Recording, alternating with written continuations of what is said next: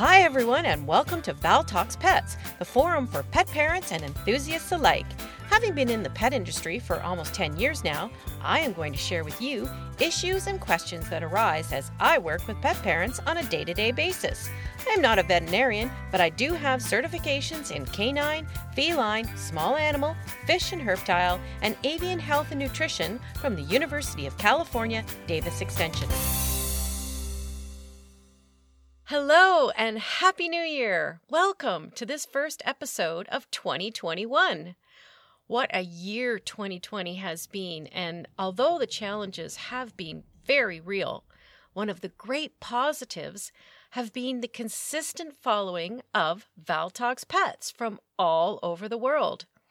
So before I launch into the topic for this episode, I really do invite my listeners to visit the website and put forth topics that you would like to hear about or have some insight into that I can share with our community of listeners. So thanks so much for your support of Val Talks Pets. In my last episode, I shared with you the story of my dog, Tundra, and I hope you enjoyed hearing about his amazing journey. One of the things Tundra loves so much is snow. Yes, that means for many of us, we are now into winter, and for me in my area, we have had quite a bit of snow so far, but the temperature has not gone into the deep freeze just yet, but we know it's coming. So if you are like me and live where winter takes hold in the form of snow and cold, I thought after watching Tundra snow surf, it might be a good idea to go over some of the considerations for pets during winter specifically. Let's start with cats. Many cats are indoor cats, so venturing outdoors during winter, or summer for that matter, is just not part of their day. Some cats, like mine, really enjoy going out in the summer, spring, and fall, but when it turns cold, they turn their nose up to a jaunt outside. Now, having said that, Rory the handful does on occasion venture out for what amounts to all about 5 minutes. I think when it is a very sunny day, he gets confused and thinks it is warm. Once he hits that blast of cold air in his face and his paws hit that snow, he changes his mind pretty quickly. Esme, she just doesn't do winter. So if you have a cat that likes to get a bit of fresh air during the winter, remember to keep the time outside short. And if it is very cold and an advisory is in place, I would say that means there is no trips outside, no matter how short. When I got Esme from the horse farm where she showed up, the tips of her ears were blackened. This is a sure sign that frostbite had taken hold, and lucky for her, she found refuge in a warm hay room in the barn. But she could have very easily lost the tips of her ears if she hadn't. So, speaking of barn cats, many barn cats are left to seek out shelter in the barn and keep themselves warm the best way they can. Cats will curl up in hay or rafters trying to get where heat rises. It's important to make sure that all farm equipment is inspected before starting, just in case a barn cat has curled up in the engine. Now, many barn owners do make quite an effort to keep their barn cats comfortable. I've seen great cubbies set up with blankets, and some make actual houses with lots of warm blankets inside as well. There are also heated cat houses that can be purchased that plug in and keep a nice steady temperature for kitty's comfort. There are also heated mats that can be plugged in and set under a blanket to again keep kitty warm. Unfortunately for our feral cat friends, winter is extremely hard. Feral cats are outside fending for themselves in any way they can. Many feral cats succumb to winter by freezing to death and are starving. If you leave your vehicle outside, it is important to always bang on the hood to make sure a cat has not crawled up inside the engine to find warmth. Many feral cat rescue organizations make little shelters out of rubber bins that are insulated and placed in feral cat colonies to help these poor things make it through winter. There are many feral cats that lose the tips of their ears and have damaged paws.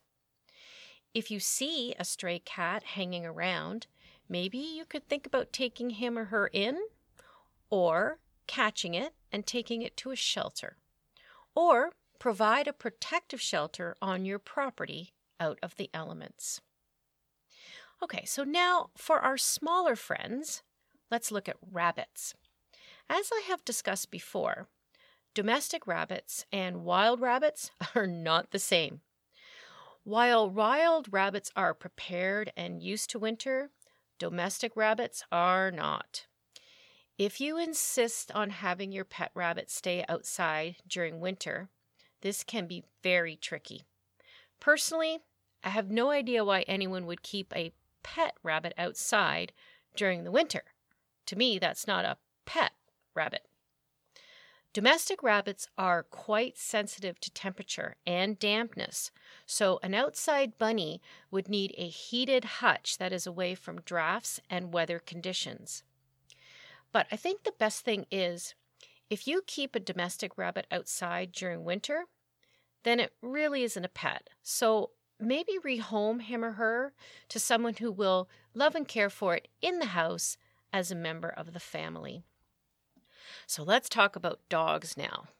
There are several dog breeds that are just made for winter. Alaskan Malamutes, Siberian Huskies, Great Pyrenees, St. Bernards, just to name a few. Many owners of these type of dogs lament that they just can't get their dogs inside. They love lying in the snow. And this is quite true. So if you have a winter-loving dog, there is no issue letting him enjoy the outdoors. But it is best to keep an eye out, frequently checking to make sure he hasn't changed his mind. If the weather starts to become damp or freezing rain is happening, I would make the dog come in. That dampness can really set in, causing chills, and we don't want that. Although Tundra loves to surf through the snow, there have been days in winters past where the temperature has dropped to minus 20 Celsius and even further below. We let Tundra out on a 10 to 15 minute limit on these days. His nose is still exposed, as are his paws, so erring on the side of caution in this respect is important, I feel. So I guess the bottom line on winter dogs is be cautious, be diligent. Just because they love being outside does not mean they should be left unattended. Their safety and well-being is still our responsibility. One thing I have found over the years when it comes to cooler and cold temperatures is the rise in demand for sweaters and coats for dogs. Now, this makes total sense, but it seems people are more accepting of little dogs wearing sweaters and coats as opposed to large dogs. Well, large dogs that do not have fur get just as cold as small dogs. A Doberman or Boxer, for example, have hair that is quite thin, so the cold will really get to them. The problem is that many manufacturers do not make coats and sweaters big enough for these dogs. I have found that equestrian apparel manufacturers are a good source for dog blankets that really do fit a large dog. So no, it is not unreasonable to have a large dog wear some winter protection. When deciding on a sweater, for example, you have to keep in mind that most sweaters have you push the garment over the dog's head. If your dog is going to seriously dislike this, then you may have an issue. The other thing to look for is to make sure that the underside of the sweater allows boy dogs to pee without wetting all over their sweater. Some sweaters are designed to hug around the back end of the dog, but these sometimes ride up. We find that many people show up saying they want to buy a sweater for their dog, but when we ask, what does the dog measure around the chest and what is their length from neck to tail, we get a blank look and the person says, I never measured, and oh, he weighs 30 pounds. I've said this before. The weight means nothing. A lab can weigh the same as a bulldog, so obviously the body conformation is not the same. So remember to measure first if the dog is not coming with you for a fitting. And that is the best way to get apparel for your dog. Take him with you to the shop and try on different styles and sizes. There is no point just guessing. And when it comes to coats, I know there are so many adorable and cute coats for dogs, but you do have to remember it needs to be functional. The coat should fit well, cover the areas it needs to, and provide movement for the dog. It should be easy to get on and off and do its job. Keep your dog warm and dry. Some coats have zippers up the back, so that can be easier than trying to Velcro straps under their belly. Also, leg length is an issue. We find that some people are trying to find a coat that will keep snowballs from forming on the dog's legs. Now, if this really is an issue, there are dog snowsuits. These snowsuits cover the dog's entire legs and their bellies. The garment straps over their back to stay in place. The style will help with the snow accumulation on fur, but it will leave their back exposed to the elements. It just depends on what is the function of the apparel. And although hoods are cute, we find that most dogs don't really like the hood on their jackets and owners end up not using them. So, bottom line on sweaters and coats is that they are for all sizes of dogs. Think realistically when buying a sweater or coat. What is its function? Is it for warmth? Warmth and to keep the dog dry? To keep snow from accumulating on their fur? All of the above are considerations. Remember, you need to measure or take your dog with you to the shop and keep in mind the function. Yes, they can look so cute in a jacket, but if it doesn't do the job intended, it was a waste of money. Now, another piece of apparel that can be considered is boots.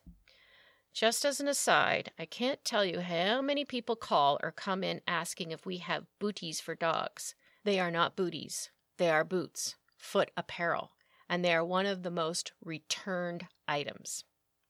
For every 4 pairs sold, 2 to 3 will return.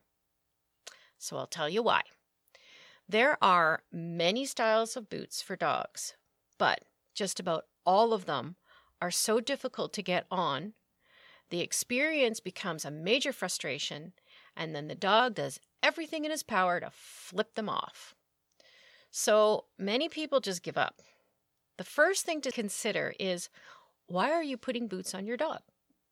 Most people think about getting boots because as they are walking in the winter, they do not get very far before the dog is lifting his paw and limping. The cold has got to their paws to the point where it is uncomfortable, so obviously the owner is looking for a way to help with this. Some people walk their dogs on the streets in town, and the salt that has been copiously put on the sidewalk really hurts the dog's paws, and again, they want to find a way to deal with this. So what can you do when you're trying to introduce boot wearing to your dog? First things first, measure. Place your dog's paw on a piece of paper with his weight on the paper. Draw around the paw. This will give the size of the paw to the associate at the store so they can find the best size for your dog. Or take your dog with you to the shop. If you are going to make a trip to try on boots, try to go straight from the car to the shop. We have had people go on a major walk through snow and dirt and who knows what else, and then they come in with a soaking wet, filthy dog wanting to try on boots. Well, that's not quite fair to the person trying to help, nor is it appropriate considering the boots are not yours until they are paid for, and making a mess of a pair that you are not purchasing is just not acceptable. So, bring a towel Or ask the associate of the store if they have a paw towel you can use. We definitely keep towels on hand just for this scenario. The next thing we want to know is the function of the boot. Is it for warmth only, to keep the salt out? Are you going for hikes in deep snow? All of these questions lead us to a certain type of boot you may need. Some boots have a high cuff that will go up the dog's leg. These can be great for deep snow, but are fussy to get on if your dog is wiggly. Some boots have a suede sole to them, which can be fine to keep the paw warm, but if you're going to be using them when it is raining, the suede can become wet and then defeat the purpose. If you are looking just to keep the salt out of the paw, there are great boots that are like little balloons that will do just that. They are not for warmth, but they will keep the paw dry and the salt out of the paw. Now, if you are a serious hiker or walker, there are some serious tracker boots that have a good rubber tread and special fasteners to keep the boots on. Tundra has these boots. They have never come off, and he wears them without any hassle. We find ourselves sometimes in deep snow and sometimes some iffy water during the spring. So to keep any bacteria out of his paws, he wears these boots until things dry up. We often have to travel over salted road surfaces and frozen gravel to get where we want to go, so I don't want him cutting his paws.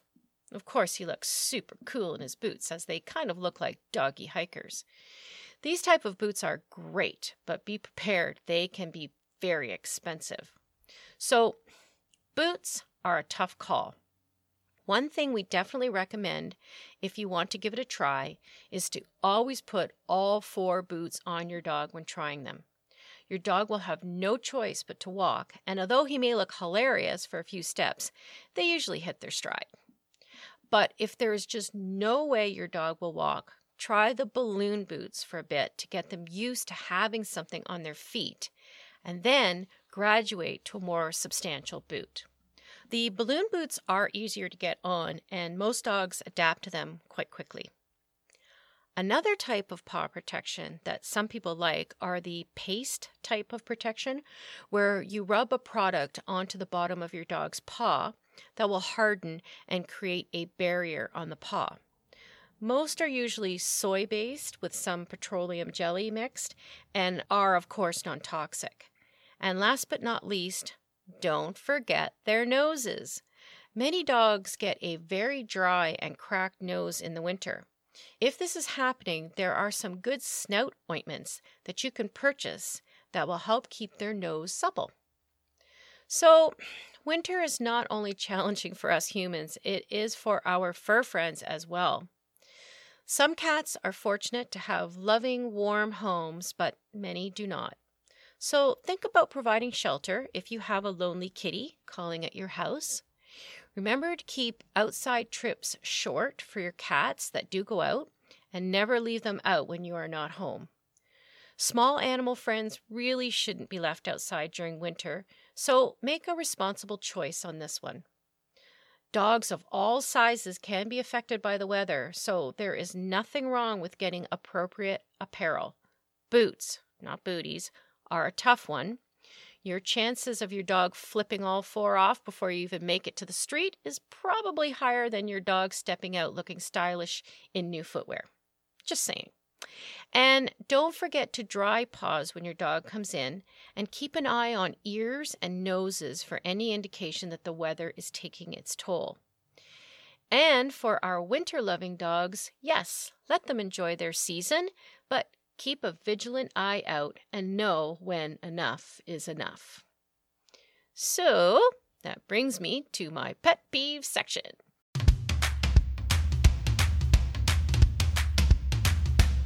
Well, I'm actually not going to peeve about something as opposed to giving an update to one of my biggest pet peeves. As you know, this rise in puppy mills is driving me crazy, and I went over the exposure of Eastern European mills in my episode on puppy mills and the rise of puppy purchases. Well, I've got a story. A woman bought a whole bunch of things, and came in to return them all. She said they were getting a new puppy, but it didn't work out. I asked her what happened.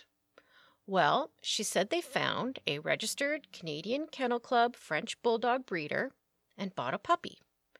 She said there were a few inconsistencies in the process, but she shooed away the feeling. They brought the puppy home, and it had the worst case of bloody diarrhea.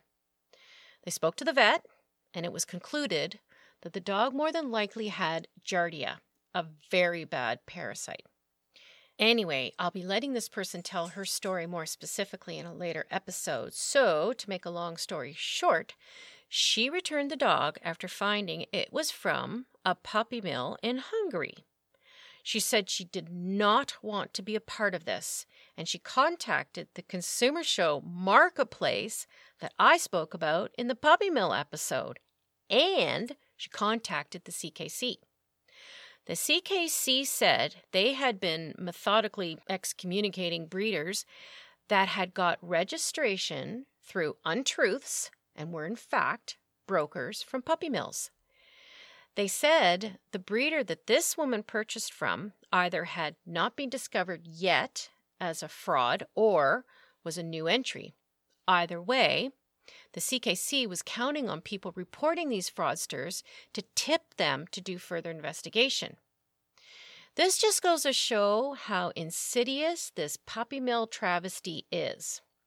Well, this woman stood up to this charlatan, and of course, once she was exposed, she started running off her mouth at this woman, showing her true colors. But the bottom line is, everyone, it's beginning. I said we could do this, and look, it has started. This woman is now officially a puppy hero, and I am hoping and have confidence that more puppy heroes are going to start coming forward. Maybe it will be you or you. Stand up to these wretched lowlifes and become a puppy hero. I was so blown away by this woman's story, and I can't wait to have everyone hear it from her. So stay tuned.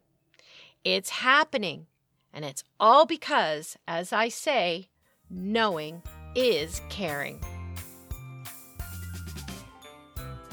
Thank you for listening to Val Talks Pets. Please remember to follow or subscribe to ensure that you never miss an episode. To really help the show, please stop by iTunes and rate and review each episode that you find interesting and helpful. And don't forget that you can also email me at val@valtalkspets.com with topics you would like me to address or with any questions you may have. Also, check out my website at valtalkspets.com and let me know what you think and what you would like to see. Thanks for caring!